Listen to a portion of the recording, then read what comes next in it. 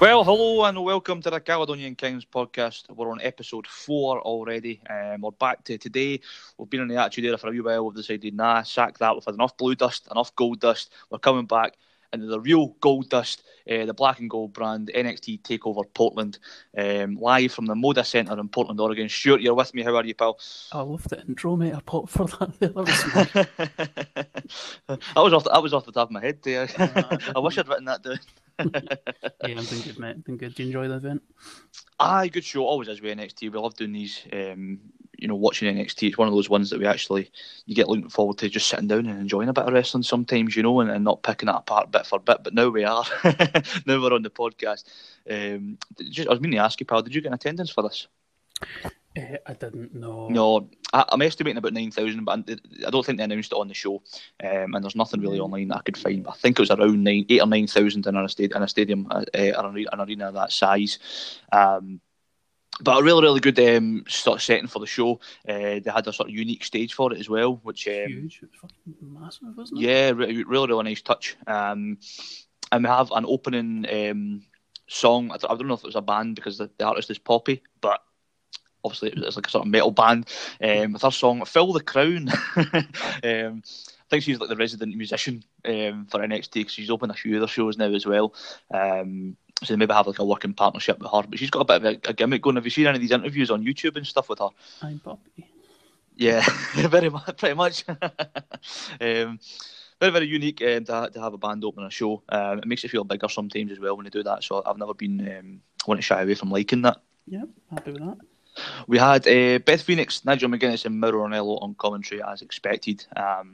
My favourite announced team in wrestling, and totally believe Mauro is the best in the world at what he does in terms of that play-by-play role. Fantastic. He brings the crowd into it, brings in pop culture references, which I know some people actually take digs at him for, but I like it. It makes it feel more current, And it actually tells a story of what's going on in the ring. And exactly. He calls moves, he tells a story, he links back to what's been happening before. He really clues you in. If you're a new viewer, you're not going to be too lost upon it. You can be brought up to speed pretty quickly with Mauro. And Nigel's a phenomenal colour person. And Beth's probably one of the best third persons. She's better than Renee Young was anyway, let's put it that way. Yeah, I think it's really difficult to be that third person on commentary. But yeah. Techna Trans kind of a loss in the wind, didn't you? But no, she makes it work. She does make it work. I always think, the guy in the middle is your play-by-play, and you should have a colour person, but the colour person is always somebody who I associate align themselves with heels slightly. They go down that route more. If you're talking kind of an old school, kind of a JR and Jerry Lawler partnership, then yeah, you're absolutely right. But yeah. I don't like the 3-man dynamic, but I like the NXT 3-man team that works, so... Definitely. So we kick off the show with a North American Championship match. Keith Lee is going to defend the title against Dominik Dijakovic. These two guys have had many, many matches over the last couple of months on NXT TV. Two big lads getting in there once again. Tremendous chemistry these two have got. It's the big horse battle, isn't it, man? They're just a lot of beef. Yeah. So we get a good thumbs up from me from the start. They lock up. That's always a good way to start a wrestling match for me. Get in there, feel each other out, and we get very, very quick exchanges straight off the bat. Keith Lee actually runs through a clothesline, which is always a really, really nice spot that he does. Guys throws his arm out there and it just doesn't faze him. The staple of the big man kind of repertoire. Yeah. Yeah, and he hits something that's not a staple of the big man repertoire, a Hurricane Rana, almost early off the bat. These two guys just they hit big strikes off each other, but they also throw in really, really cruiserweight moves, if you like, at times. With a little drizzle of power moves in between. Yeah, definitely. It was certainly the kind of the staple of this match. It was trading the big kind of power moves, bang forward, inside, outside. We got an awkward spot on the outside where Dijakovic goes over the top to try and sort of do like a flip onto Keith Lee. Keith Lee grabs him, but I think Dijakovic sort of got caught in the rope slightly when he went over. and it looked a little bit awkward. And then there was also, he attempted to suplex Keith Lee onto the apron, and he didn't really get him up. So there was 2 wee bits there. I thought, ooh, a little bit sloppy on Dijakovic's side there. But I think I would also put it down to the speed that these 2 guys were going up until that point, where it's just bang, bang, bang, bang, bang, constant. And when they're trying to rush through moves and rush through spots, where they're not actually getting them spot on at times. But this was the only time they did it in the match, to be honest. So it is quite nitpicky, but it was noticeable.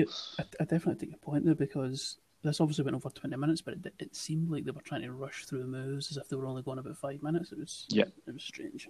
Definitely. We also had a really, really nice. Dijakovic went up to the top and he hit a corkscrew moonsault, which was just beautifully done for a guy. He must be about 6'7". He's huge. Effortless. It looked effortless. Landed it very, very well. Loved it.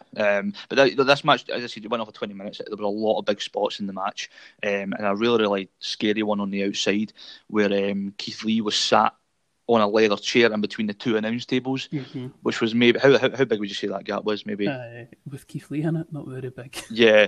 So it was snug. Yeah.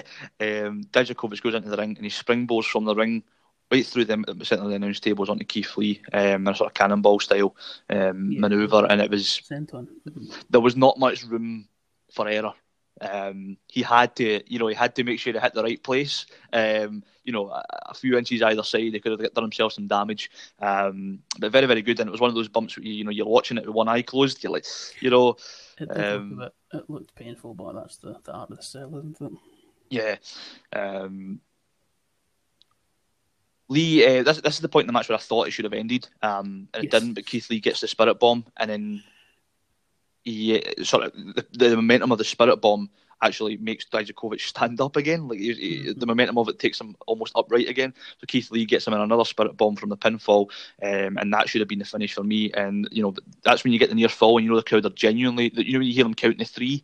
Because they're absolutely certain it's done, finish, and it wasn't. And that for me led to the actual finish falling a little bit flatter, just because that felt like the natural pinnacle of the match. I know that's hard to read before you actually go in there.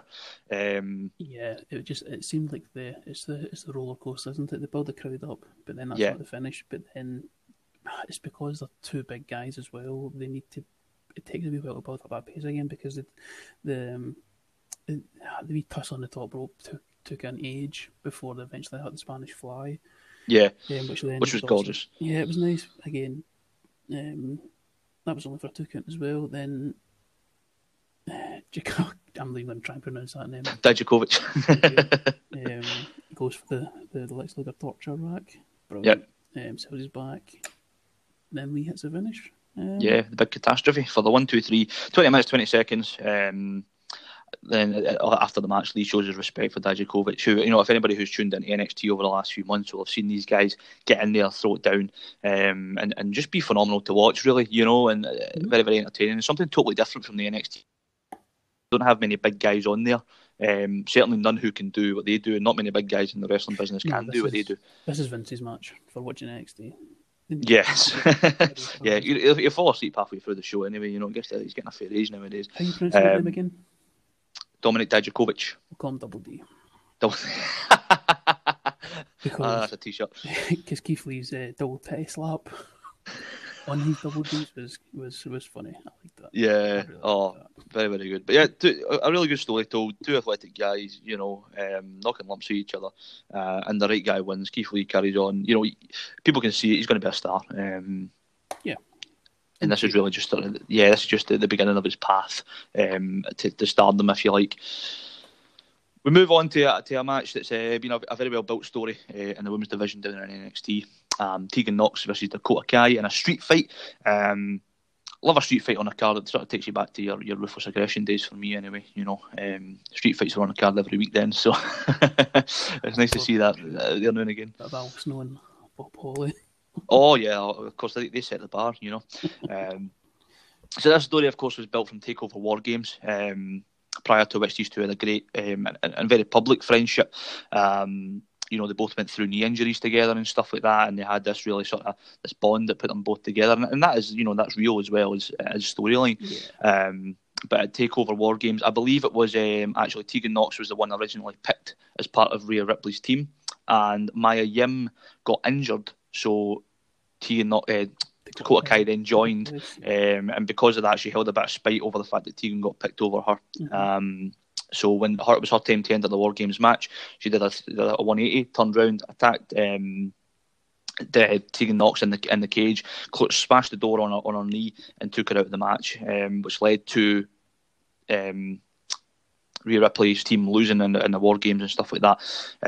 But this was a really, really good sort of. I mean, I remember watching that show myself, and I was like, oh my god, I can never seen that coming, you know. And again, it goes to kind of show you how good NXT do it. Like, the build package was incredible. It told you everything you need to know, get into the match, and then combine that with Ronaldo on commentary. It set the mood just nice. What I didn't like was when Tegan Knox came out, she came out smiling and bright faced. Like, this is a blood food. Exactly. Like, you need to be coming out, come out with her on the walk. You know what I mean, the sour face and stuff like that. Yeah, these are matches I always say. Superstars and wrestlers have entrances. Where they come out and they've got their actions during their entrance. Is these type of matches that goes out the window. Definitely. You walk out, you stare right at the ring, you get in the ring, and you're ready to go. Obviously, she would jump before the bell here, but that's how you should address these matches. There should be, the facial expression there to show this is not a match, this is a fight. Yes. Agreed. So, but these two did have a match on NXT a few weeks ago, which Tegan won. So this one, in my eyes, was going to be Dakota's win. And it was. So I'm just rubbing this into Stuart here, by the way, for the people who are listening in, because we had a wee bit of predictions before this, and someone won and someone didn't. So yeah, I thought this was going to be the blow off where the face gets the revenge, but obviously they're going to build this to take over Tampa Mania weekend. Yeah. But we get Dakota jumps at Tegan on the ramp. They sort of battle their way through the crowd to the ring. That's quite often a theme in street fights. It's either they start in the ring and they go to the outside, or they start on the outside and they get back to the ring. So that's what happened with this one. We've got some really, really creative spots in this match. There was straight off the bat, they knocked one of the barriers down and hit a DDT on it. There was a point where Tegan's leg got trapped in between the steps and the ring post. And the Dakota guy found a cricket bat. He tried to take it to Tegan Knox and snapped on the post. That must have hurt her. If you ever obviously you've hit something off. Yeah, if you ever hit, I don't know, a golf club off a tree, or I don't know, I don't know, anything like that, but you get that vibration through the instrument, and she sold it really, really well when she did that. Of course, the bat snapped pretty well. Fucking hard like a bastard. Yeah. Oh, there's no question. Yeah, she takes her to the apron and she fucking nails her with the bin lid to the face. Oh my god. It shatters as well. I love the sound. It's better than a steel chair, and it's safer as well, obviously, but the sound, the crack is incredible. Definitely. Remember they used to have the old the bacon trays, the cookie trays, and every time they had it, and it just looked like a small tray, but it does hurt to an extent. Yeah. But it sounds and looks amazing because it always puts a dent in it, etc. It's the same with the trash cans that they use in this match as well. Mm-hmm. It always gives a nice little thing there. And again, it's sort of back to your hardcore matches back in the 90s and stuff like that, where they used these sort of weapons. Can I just say, taking Knox's super kicks are fucking dreadful. I find that quite a lot nowadays as well. A lot of the women's wrestlers do them as well nowadays. Carmella does it quite a lot, and hers are really poor as well. Yeah, but the connection's fine. It's the obvious slapping of the thigh. I don't know if that's maybe just the camera work. Again, that's just me being a nitpicky, grumpy old bastard. But, if you're seeing how they're making the sound, then it kind of takes away. Yeah. I mean, she's not hitting her. Don't show me her slapping her thigh and making the sound. Fuck's sake. Yeah. There was also a German suplex onto the trash can. Did you see how high she landed on this? Brilliant. Loved it. Yeah. The good thing about the trash can is it gives you a bit of give. Yeah. So, I'm not saying it didn't fucking hurt, of course it did. But it gives you that little bit of, you're not landing directly on your neck and your body folding up, etc. There's a wee bit of give there. Really, really, really nice spot. There was also a really cool. It was like a backbreaker, but it was sort of the destroyer setup. Yeah, that's exactly the notes I've taken. It was a class move that was set up like a Canadian destroyer, but it then turned into like a backcracker. But it was like on the neck impacted on the ankles. It was weird. It was nice. I'd never seen that before. Yeah, really, really nice, really unique. We also get the old Van Daminator, but without the acrobats, which definitely landed. There was no question that hit her directly in the head. but I mean, these two, they absolutely took a beating in this match, didn't they? I popped for the Mulligan round reference as well. Aye. Brilliant stuff. Brilliant stuff. Brilliant. Tegan also gets duct taped to the post, which again another bit of creativity. I thought that was a really ugly spot. Like, I don't mean ugly as in awful. I mean it was messy. It took ages. Plus, she only done one hand. Like, you've got a spare hand. Yeah. Fucking tape off. And she only wrapped it around the post once. Mm-hmm. Like, duct tape is strong, but it ain't that strong. Yeah, but it also kind of played into the next spot where she rattled her and the tape kind of ripped in centre flank. Yeah. That was nice. That was nice. Yeah, it was good. And, you can tell how much detail they put into the planning of this match. The planning was there, the execution was a bit poor. I thought Nox was, when she went to get the chain spot, I thought she was quite sloppy with that as well. Like, she barely touched her with the chain, like, fucking swing it. And I've got to be honest, the chain didn't look heavy. It didn't. It looked like tinfoil. Yeah, it looked really flimsy as well. We also get the introduction of a laptop, which I haven't seen in a long while. That was also nice. It's just something else that puts it apart from other matches. Right. I'm interested to see your thoughts on this. The table spot. Right. So the table gets set up outside the ring about 10 minutes into the match. About 5 minutes into the match. Did they miss a spot with this? Because why would you set up a table only to then go and fold it back up and bring it into the ring? Do you think they missed a spot? If I put you on the spot here. A wee bit. Because really, the best thing to do would be to go outside and unveil the table at the end. Yeah. That gets a pop on its own. Mm-hmm. So they sort of robbed themselves of that by introducing the table early and then not using it. They also set it up inside the ring to begin with because they barely used the ring, let's be honest. Yeah. I mean, you could be right. They could have missed a spot. But by the same token, the fact that they went and got that same table... Yeah, I'm not sure. I'm not sure if they entirely missed a spot or what with the table, but it was strange. I did notice why would you set up and not use it on the outside and then put it, But I don't know. Maybe it was to save time later on. But it's always the same when you lift that apron up and you get the crowd see the table on the camera, and you pull the table out. You always get that pop of, oh yes, especially when it's later in the match. So that'd be nice. I think they sort of robbed themselves of that one. That sort of leads into the finish. They get the table back into the inside of the ring, set it up in front of the corner. Just make sure I've not missed anything before we move on. This was the final spot, mate. This was the finish. So we get someone who I thought was teaming a snooker. Oh, actually, yeah. I think it was the leather in the straightened hair. I think that was just. I was like, oh. It was Raquel Gonzalez from the Mae Young Classic. I'd never seen this girl before, so it's not. I never watched the Mae Young Classic. So for me, she was a new, but she had a presence. So we get Dakota guy gets laid on the table with a chair around her neck. Tegan Nox starts to go up to the top, and this Raquel Gonzalez makes an appearance, smacks Tegan on the back. Mm-hmm. It allows Dakota Kai to be pushed away and get out of dodge, and then this Raquel goes up to the top, tries a double choke slam on Tegan onto the table, and the table does not fucking break. No, she missed it by a mile. Oh, it looked sore. Yeah. So the table, I mean, let's be honest, the table was set up fine. It wasn't miles away from the corner, and she gets up, tries a double choke slam, and she bounces her head off the side of the table. Oh, fucking ouch. She got some air up there, but it was just the angle of coming down. Mm-hmm. And I find as well with a lot of the, because I did it before. I remember Charlotte and Sasha had a match, and they tried to get tables involved, and you need to be heavy to put a table through. Yeah. And so Tegan being very, very small, it would have been a difficult task anyway. Mm-hmm. She would have to be, flat on the table, the upper body taking the brunt. Yeah. So any miss here or there, you ain't going through it. Yeah, and that was the finish. Dakota Kai steals a win, 1-2-3, and so it looks like Raquel was now siding with Dakota. Yeah. So, good way to introduce a new character. I thought, a new wrestler. Mm-hmm. It allows Dakota to get her win back from the match before, but it doesn't hurt Tegan too much because she's not lost it fairly, despite the fact it's a street fight. But this was a really, really good match. I've written here, it's a very, very creative match. It was one, the spots had me intrigued every time. You're watching and going, oh, they both put their bodies on the line for it. And, a typical NXT takeover fashion, it was a brilliant match. I thought it flowed very well. It was a good match.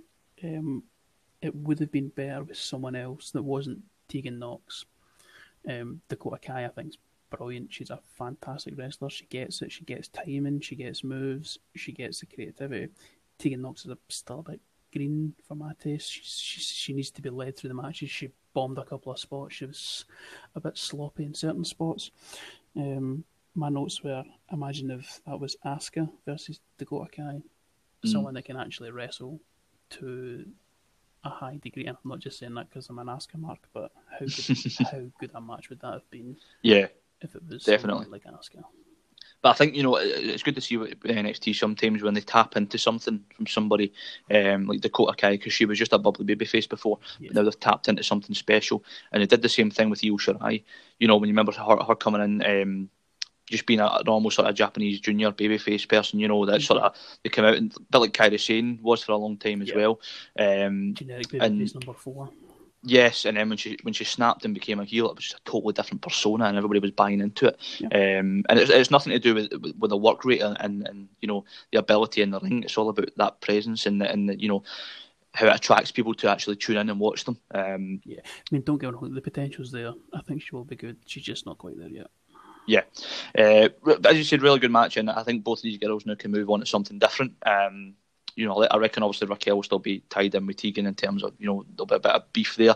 But I think it's a good way to finish a feud directly between Dakota and Tegan, is to sort of move them off slowly and into something else. I don't think there was enough interest in Tegan, like you said, for this to be, a major feud. I think it was just sort of an in-between in the middle of the card somewhere. But it served its purpose. I think this would have been better if it opened the show.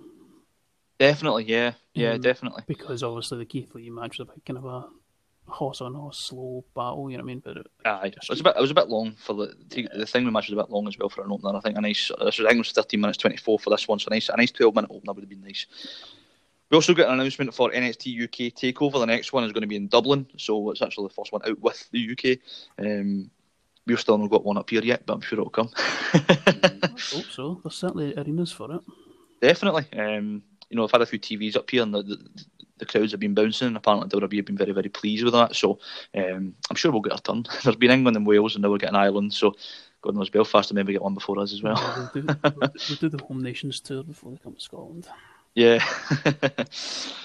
So we get what the match I was probably most looking forward to before this, to be honest. Finn Balor versus Johnny Gargano up next. So Finn Balor went down to NXT sort of post SummerSlam. I think he took a bit of time off before he turned up down there.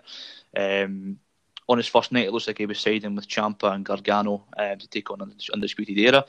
He stepped up to take off his leather jacket and hit the Pele kick on Johnny Gargano, which is one of the best sort of shot. I don't know if it was the turn, wasn't it? It was the turn of Finn Balor, but to the same degree, it was all like, just catches you totally off guard. Very refreshing as well. I think that's what Finn needed. It was kind of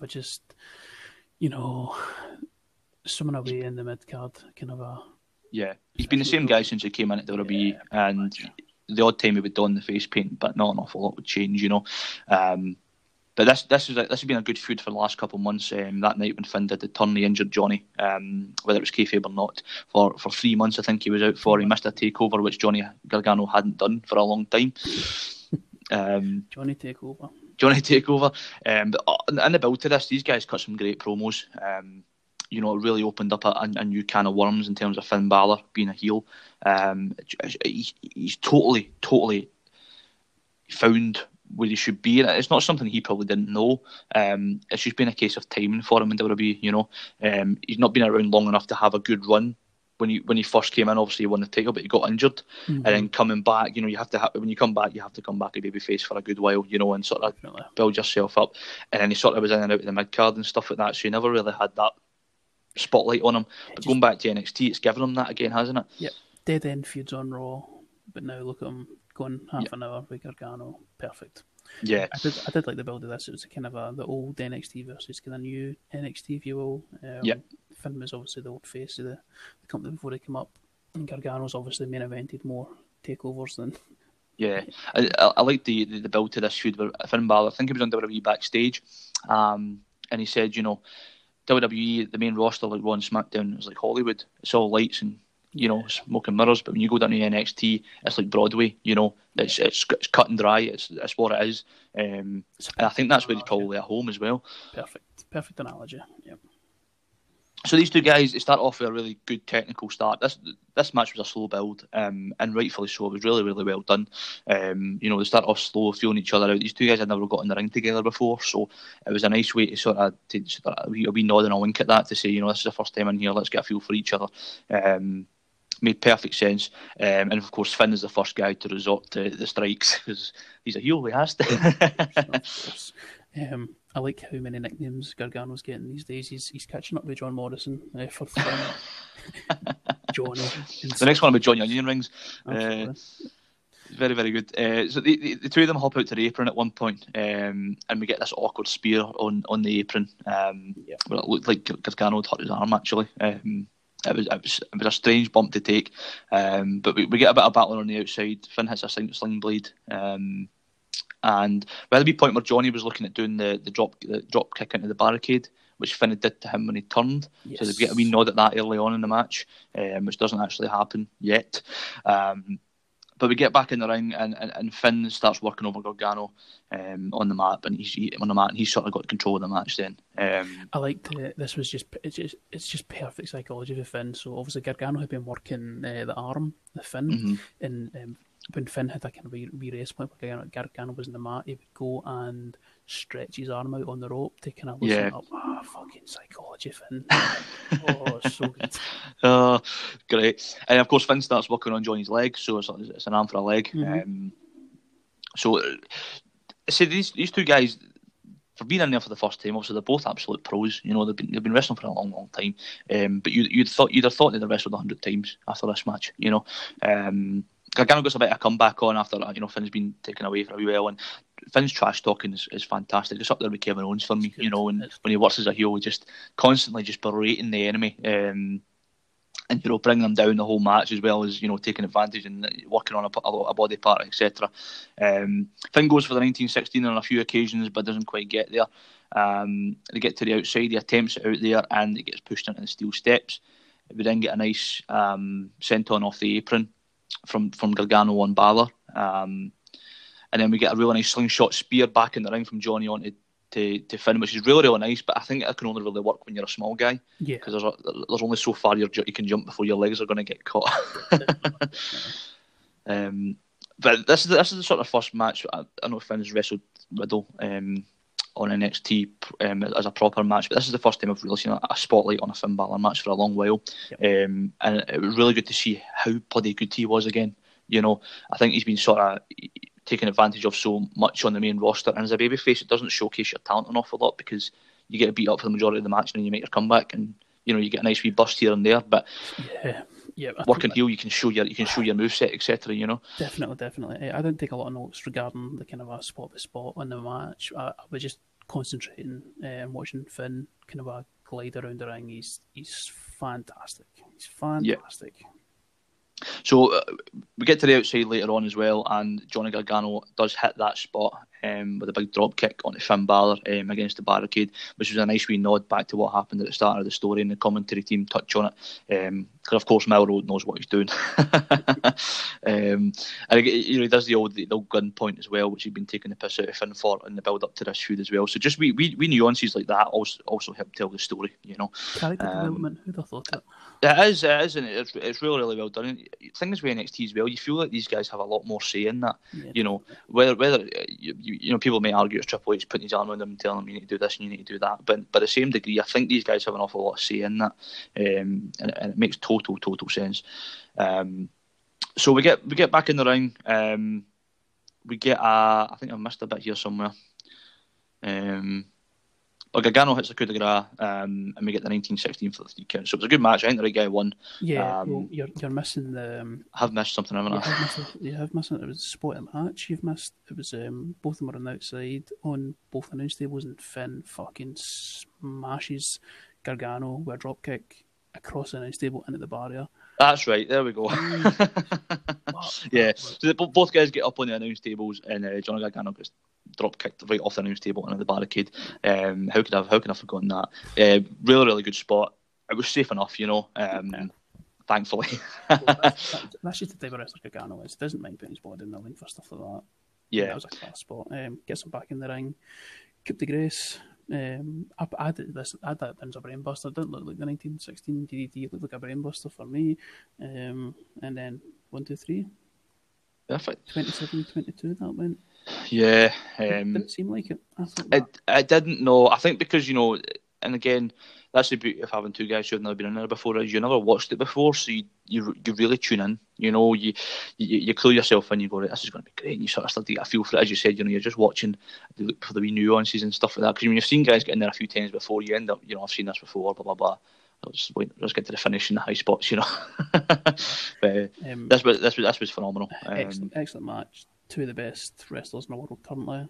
I'd noted as well, Finn's lightning quick in the ring. He's so smooth. Just goes to spot to spot to spot to spot like it's nothing. I love this match. It was so good.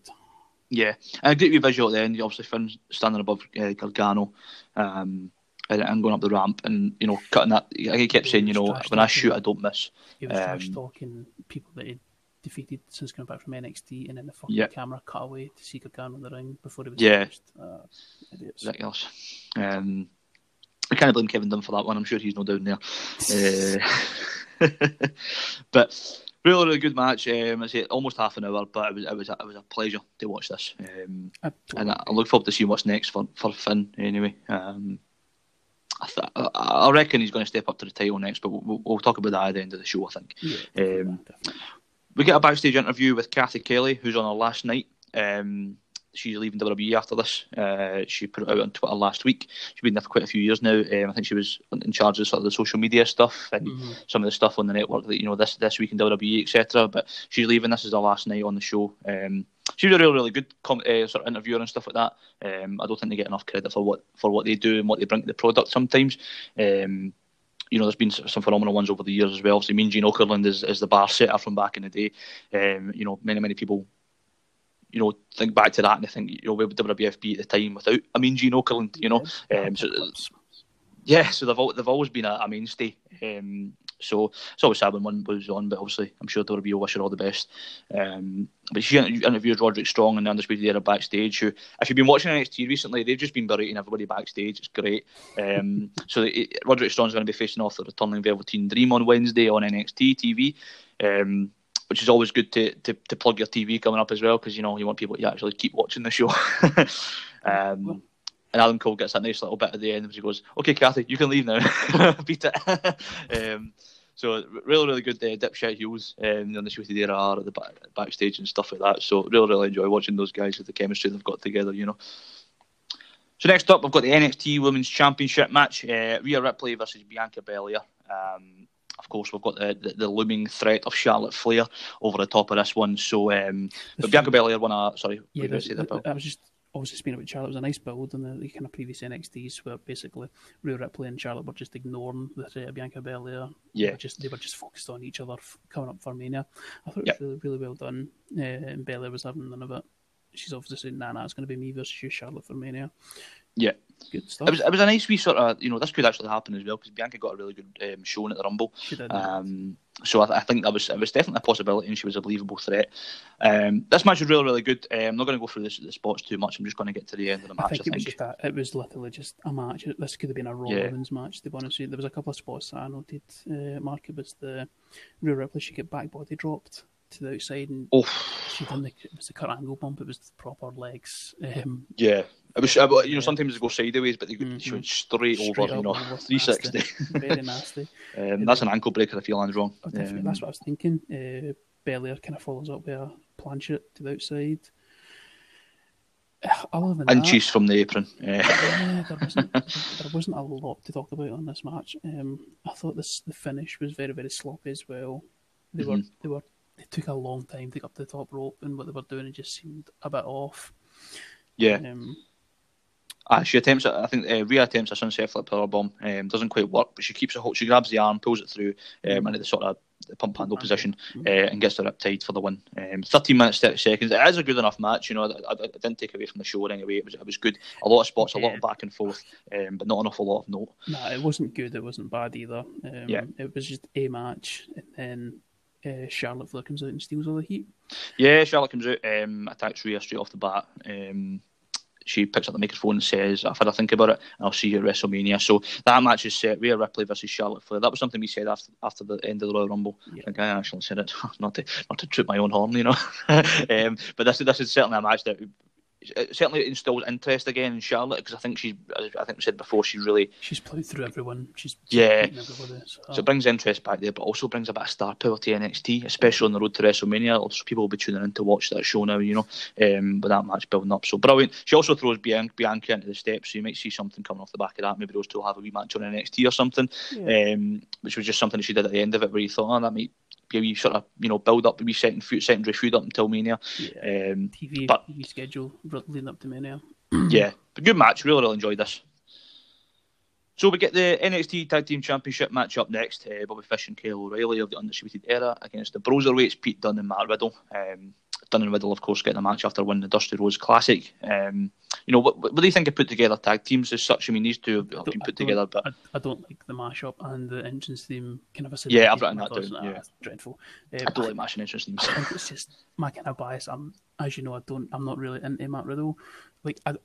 I'm not into his character. His wrestling ability is phenomenal. See the kind of MMA style, ground and pound, suplex.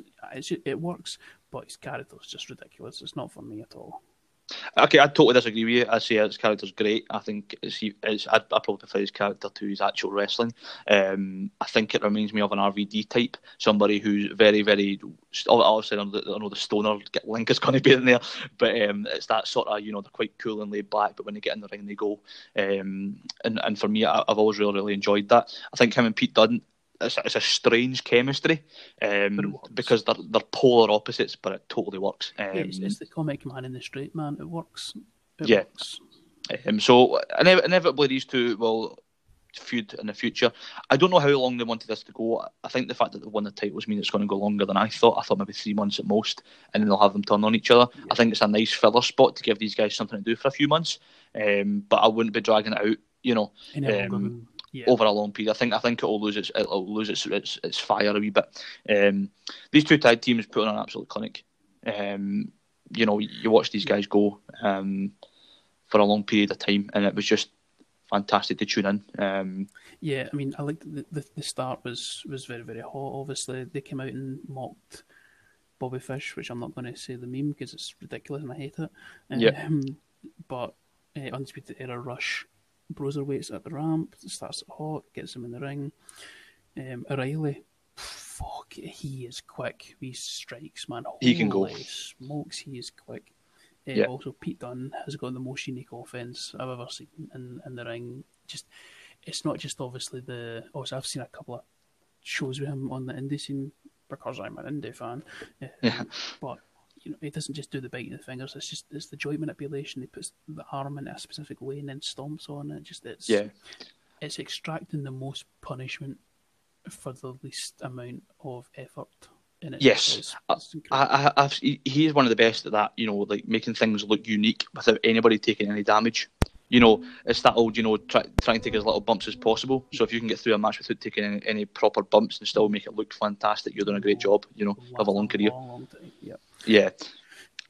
I think, you know, people compare him to, you know Zack Sabre Jr. and stuff in New Japan and that sort of technical style. Pete Dunne makes it entertaining. Yes. You know, I think that's so difficult to do, but he absolutely does. But this match is fantastic. There's so much to talk about here. I could not keep up, so I'm not going to name any spots because every time I tried to note a spot, I'd miss one. I'm going to name a spot for you, which was the spot in the match, and if you disagree, you're wrong. McGuinness, right, on commentary, says... Pete Dunne. All right, Pete Dunne. Is this he's like? Is that from? If he's from Canada or something? So did he not say something like that afterwards? McGuinness calls him Pete Dunne. Ronaldo retorts with it's Pete Dunne. His name's Pete Dunne. And McGuinness replies, "Well, not in Canada." Fantastic. McGuinness was great on this tonight as well. Fantastic! I love Nigel McGuinness. I love feeling a British guy over there as well. Just you know, he knows stuff that nobody else does. He'll crack a beat. He said this on NXT. Sometimes he'll crack like a British thing, and people they're like, just no sell because they have no idea what he's talking about. But we get some really. this is the thing, because I wrote down about 4 times and I thought it was a finish and it wasn't. But we eventually do get to the finish where Dunnett and Riddle finally get in the ring. We get an X-Plex into a power bomb, which is absolutely lovely. We get some stereo strikes that takes Riley out of the match, and then we get the Bro to Sleep Enziguri combo on Bobby Fish for the 1-2-3. So the Broserweights win the tag titles in 16 minutes 58 seconds. I would strongly recommend people go and watch this match. It was phenomenal. We're not doing it justice, but there's so much going on. You'd have to keep pausing it to keep up with spots. This wasn't a good match to take notice of because there was always something happening. There was very little kind of downtime. It wasn't a bad match. I don't think I enjoyed it quite as much as you. I thought it was a bit messy at times, and it seemed to drag on a bit. Just for my taste, you know what I mean? There was just so many false finishes, and I mean, almost 17 minutes doesn't seem a long time, but because there was no rest time, there was so much to take in. It seemed this took longer to watch than the 30-minute Finn Balor match. Yeah, they did so much in that time. Yeah, as I said, there's so much to take in, like per second, I feel like. Yeah. Whereas if they'd had 12 minutes, it might have been a bit nicer, a bit, I don't think it was anything to do with the time, mate. I think it was just the fact that there was so many spots and they built to the finish the same way every time. Yeah. The miscommunication between Dunn and Riddle, and then just the same over and over again. Yeah, but decent enough. The Broserweights win the titles. I think we'll see where that one goes from there. Honestly, with there, I'd had the titles since August, I think, when they beat the Street Profits. So maybe it was time for a wee change to sort of give a bit of freshness to the titles. So yeah, we'll see where they go for there. But that's Undisputed Era now without the tag titles and without the North American titles. So that also builds a good storyline in Undisputed Era. They're falling to bits. So it kind of puts a spotlight on Adam Cole as the star, which he is. Yes. So we get the main event up next. Tommaso Ciampa versus Adam Cole. Obviously, Ciampa trying to get Goldie back after never losing the title after his neck injury and stuff like that. So first and foremost, I want to point on Tommaso Ciampa's entrance theme. It's Taz! Every time I hear it, it's the heartbeat mother. I'm like, oh my God, my ears prick up. I go, oh, and then I go, oh, it's Ciampa. I'll get the hang of that yet. You'll always be disappointed. Yes. This is the 5th straight main event for Adam Cole at TakeOvers. Wow, yeah. Broken stuff. He is fantastic. And I think, he should still stay in NXT for a long while. I think it's definitely a place where he shines. I think that it's no longer known as a developmental brand, it's a third brand. Correct. Yeah. So why shouldn't it be? Definitely. So I've got a problem with the heel face dynamic in NXT. That's my only critique of the night. So somebody that looks like Ciampa, he can't be a face. Look at him. He is a heel. He cannot be portrayed as a babyface. But with All Access NXT, of course, I think it's always hard to draw the line between heel and face because the crowd just cheers everybody. Yeah. There's very little the last person they booed was Ciampa when he destroyed Gargano. You know what I mean? Yeah. Nobody gets booed because they're all good athletes and stuff like that, but it's also the downfall. It doesn't create that heel face dynamic because even Dakota Kai was barely getting a boo.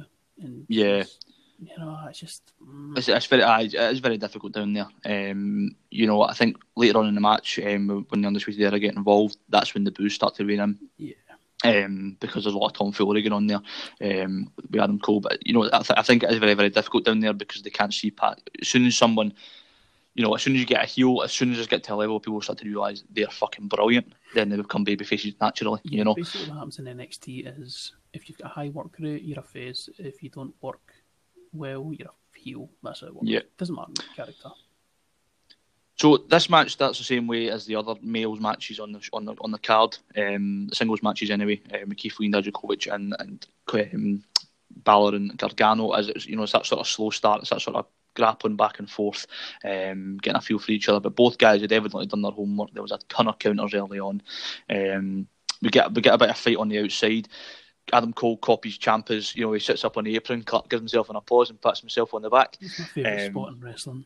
Yeah, fantastic. And Ciampa snaps, fires Cole's head into the turnbuckle, into the post, and throws him over the table. But it's always funny watching him go over the table because the way Nigel and Beth always react because it happened on NXT there as well when they were fighting in front of the table. And Beth's like, "Get away from me!" And Nigel's like, "What are you doing over here?" You know, it's just sort of this bit of frantic chatting between them when Melrose trying to call the action. So it always pops me a wee bit, you know. But we get some good wee spots. You know, they're constantly in and out the ring, these two. But the psychology again in this match is just fantastic. You know, and again, it's the wee nuances when we do bits and bobs. But there was a horrible spot. Well, I say horrible spot. It was a great spot, but it was horrible to watch. And Ciampa gets powerbombed onto the announce table on the outside, and he lands very high on his back. It looks like his neck, but it was like sort of the middle of his back, but his head sort of snaps back. It looked safe enough, but yeah, it looks nasty the minute it is. Yeah, but knowing the neck issues and stuff like that, and they totally bring it in the match, and this is where the commentators get a hell of a lot of props, because they sell it very, very well. You know, you always got a family and all this, you know, and when Ciampa kicks out in the ring, they're like, oh, you know, can't believe he's kicked out of that one, sort of thing. Yeah. So we get back in the ring at some point. You know, Ciampa's still feeling the effects of the power bomb and stuff like that. But constantly, whenever Adam Cole goes to hit a big move, Ciampa gets back at him. And when Ciampa goes to hit a big move, Adam Cole gets back at him. It's just this constant back and forth, and it was exhausting at times. Would you agree? It was relentless, as you say. That neither man was willing to kind of give up, which is always good. It told the summary of the event as a whole. It was relentless. There was always something going on.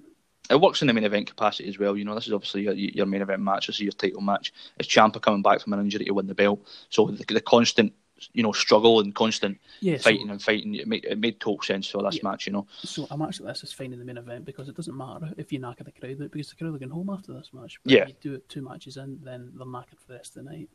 Yeah, definitely. It's the problem with WrestleMania that they put the massive long match in the middle of the card. It's usually a Triple H match that goes fucking 30 minutes and kills the crowd. You know what I mean? Yeah, definitely. In this capacity, it works because Triple H Jr. here is doing a grand job in NXT. Yes, definitely. So we got back out to the outside, and Adam Cole gets power bombed directly onto the Spanish announce table. They have to have a Spanish announce table, you know. That's the one that has to break. I found that odd that they've got a Spanish announce table. That's class stuff. Doesn't break the first time, so they do it a second time, and it does break. I tell you, see, the next time I buy a table, I'm buying it from Portland, Oregon, because these tables do not want to fucking break tonight. They're no giving in. We get back in the ring, and we get a Project Ciampa, which gets a near fall, and this is when the near fall really starting to come into play. This is where I thought they were going home, but no. No, you've got another half hour yet. Yeah. We get the sort of same spot that happened at Takeover War Games, with the sort of air raid crash off the top. But obviously it's off the turnbuckle, not the top of a cage, etc. Which we get the kick out of, and again that's a wee nod back to the previous match that these two guys were a part of. We also get the same manoeuvre on the apron. Then Ciampa takes a body drop on the outside, and we get a nice tequila sunrise, I believe he called it, a Panama sunrise, he calls it. Adam Cole, his finisher, was a sort of Canadian destroyer off the announce table and onto the mat on the outside. Get back in the ring, Ciampa almost immediately gets a fairy tale ending, and we still get a kick out, and we're like, Christ almighty, when is this match going to have a finish? There's still interference to go. Yes, and that was the point as well. You know, as I said earlier on with the Keith Lee match as well, you know, it's that sort of natural pinnacle, and that was the point, because you know after you don't get the 3, there's a total silence in the crowd. That's when they expect to finish. So you've got them to rock bottom again, so you need to build them up again. So that's when you know that you need another 7 minutes or so, to 5 or 7 minutes to build it up again. Takes their breath away, and they need to recover for that. Yeah. So we then get Roderick Strong up on the apron, distracting the referee while Fish and O'Reilly come out. They deliver the double team move to Ciampa. It's thrown back in. Adam Cole gets the pin, and we get a kick out, and that got a pop, that kick out, because that was the one where I was like, oh Christ, here we go. You know, these guys are going to do the deed. But the crowd were, oh yes, he's kicked out, and that's when we say the heat went on the Undisputed Era now, because you know they've got 4 of them there. People wanted Ciampa to win the belt and get Goldie back. So then we get they're inside the ring battling it out, and Ciampa gets pushed into the referee, so we get a nice wee ref bump. Takes a bell. He's a hell of a worker, that ref. Nice. Some size as well. Yeah. Cole gets thrown over the top into O'Reilly and Fish. Strong East of DDT, and then we get a corkscrew over the top from Ciampa, taking out Fish and O'Reilly again. Meanwhile, Adam Cole gets back in the ring. He delivers 3 super kicks to Ciampa, and then he hits the last shot, and Ciampa still kicks out. And that's where I definitely thought it was a finish. So the referee's obviously is out by this point. We get a low blow from Cole on Ciampa. Cole goes to the top for the Panama Sunrise, comes back down. Ciampa and gives him a low blow, returns the favour. It has the fairy tale ending, but the referee's not there to count. So the referee's not there to count. So the audience count to 3. Well, actually, I think they counted to 14. They counted to 14, but the pin stopped around about the count of 9 or 10. Yeah. So then we see Gargano coming out. Now the title was brought into the ring earlier in the match, actually, and it's been lying in the corner a wee bit. So Ciampa starts crawling over to grab Goldie to get himself in a bit of an advantage. Gargano says, cheering him on, come on, Ciampa. Ciampa gets his hands on the belt. Gargano also puts his hands on the belt. He snatches it away from Ciampa and smashes him over the head with the title. So it looks like we're getting this feud relit again. I don't think we need this feud relit again, but no, not in this. Not in this incarnation of it. Gargano's not a face. Gargano's not a heel. Sorry. Yeah.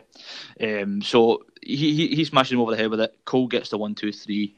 Gargano screwed Ciampa out of getting the title, and the show closes with Undisputed Era celebrating. And Ciampa laid out in the ring. Yeah. So it's a nice way to end this feud between Cole and Ciampa. That means Cole can move on to someone else, and Ciampa can obviously go to Gargano. Obviously, I think the natural progression is going to be Finn versus. Yeah, so it looks like they're trading dance partners here. Yeah, pretty much. Do I want to see Gargano and Ciampa again? I mean, yes. Yes, they have great matches. Do I want to see Ciampa as a face? No. Do I want to see Gargano as a heel? No. But I don't think Gargano is as natural at all as a heel. I think he's a man-made babyface, you know. More of a face than John Cena. Yeah, there you go. Aye, it's you know, when you look at a babyface, they have to be able to garner sympathy, and that's something Gargano can do in spades. You know, you look at him and you just feel sorry for him. So I don't mean that in a horrible way, but you know, when somebody beats him up, you think, oh Christ, look at him, poor boy. You know, he's getting booked backwards, but we'll see. Hopefully, the work rate. Well, as I say, characters don't really matter in NXT now, do they? Because everybody gets cheered. Yeah. But at least it's a new nickname. It's Johnny Heel-turn now. So. Brilliant. So, very, very good show. Main event was, really, really well built. As for our predictions, I won 5-4, which means I get to pick the next 2 shows that we do. 6-4. Oh, it was 5-4. Sorry, there was 5-4. Yeah. Apologies. Try to give me an extra point now. That was nice. Yeah. So I get to pick the next 2 shows that we do on the build up to Elimination Chamber 2020. So do you want to explain that, what we're actually doing here? So when we do a live show, we'll be doing predictions, and the winner of predictions will then pick the next few shows that we do on the build up to the next live pay-per-view, if you like. We are not doing Super Showdown because it's a bullshit show. It's a house show. Yeah, we ain't doing Super Showdown, and we won't do any like silly network specials and stuff like that. We'll do simply takeovers and the big pay-per-views. So we'll do Elimination Chamber this year, and it'll be Mania. We might do this year's takeover. Obviously, takeover and Mania are pretty close together, and with them being very, very big shows, we'll try our best, but Mania is priority. Yeah. So when Mark wins, you'll be treated to Modern Day bullshit, but when I win, you'll get some WCW garbage. Correct. So next week, I think, because I've been so inspired by this show. Go on, hit me with it. What we're doing next week. We're going to do. Do you want to rate this show first, and I'll tell you what we're going to do next week? We'll rate this show first. I gave this show a very strong A-. I mean, match after match was incredible. The only negatives were that some matches dragged on in places.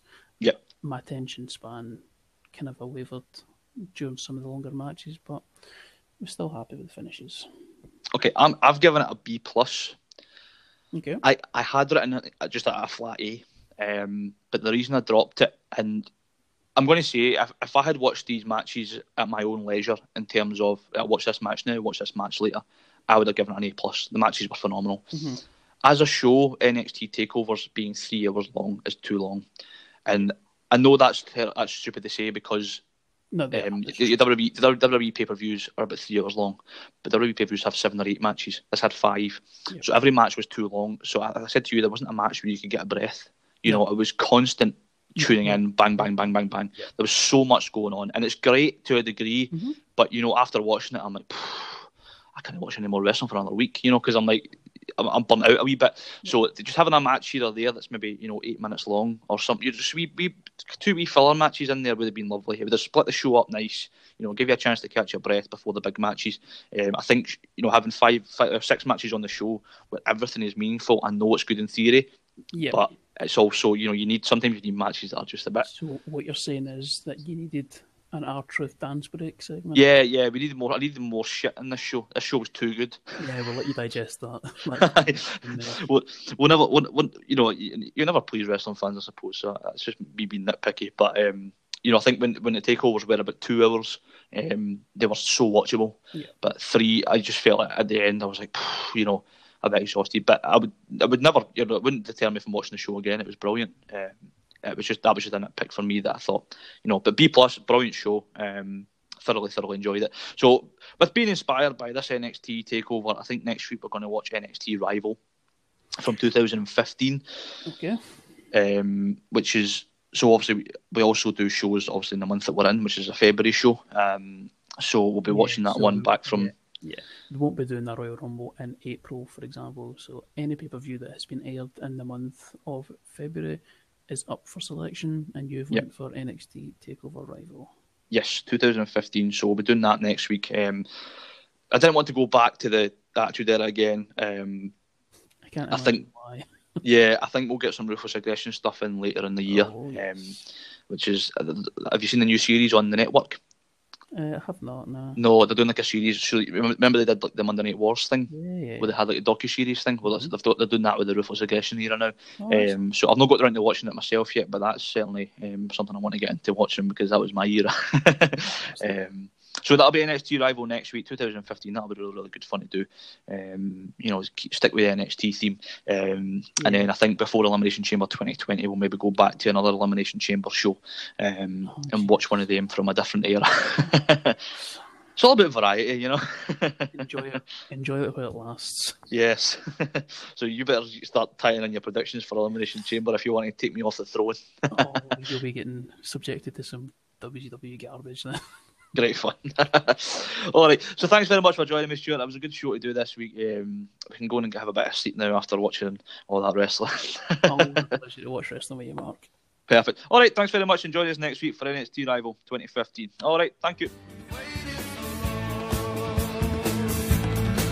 I've got 2 tickets to paradise. Won't you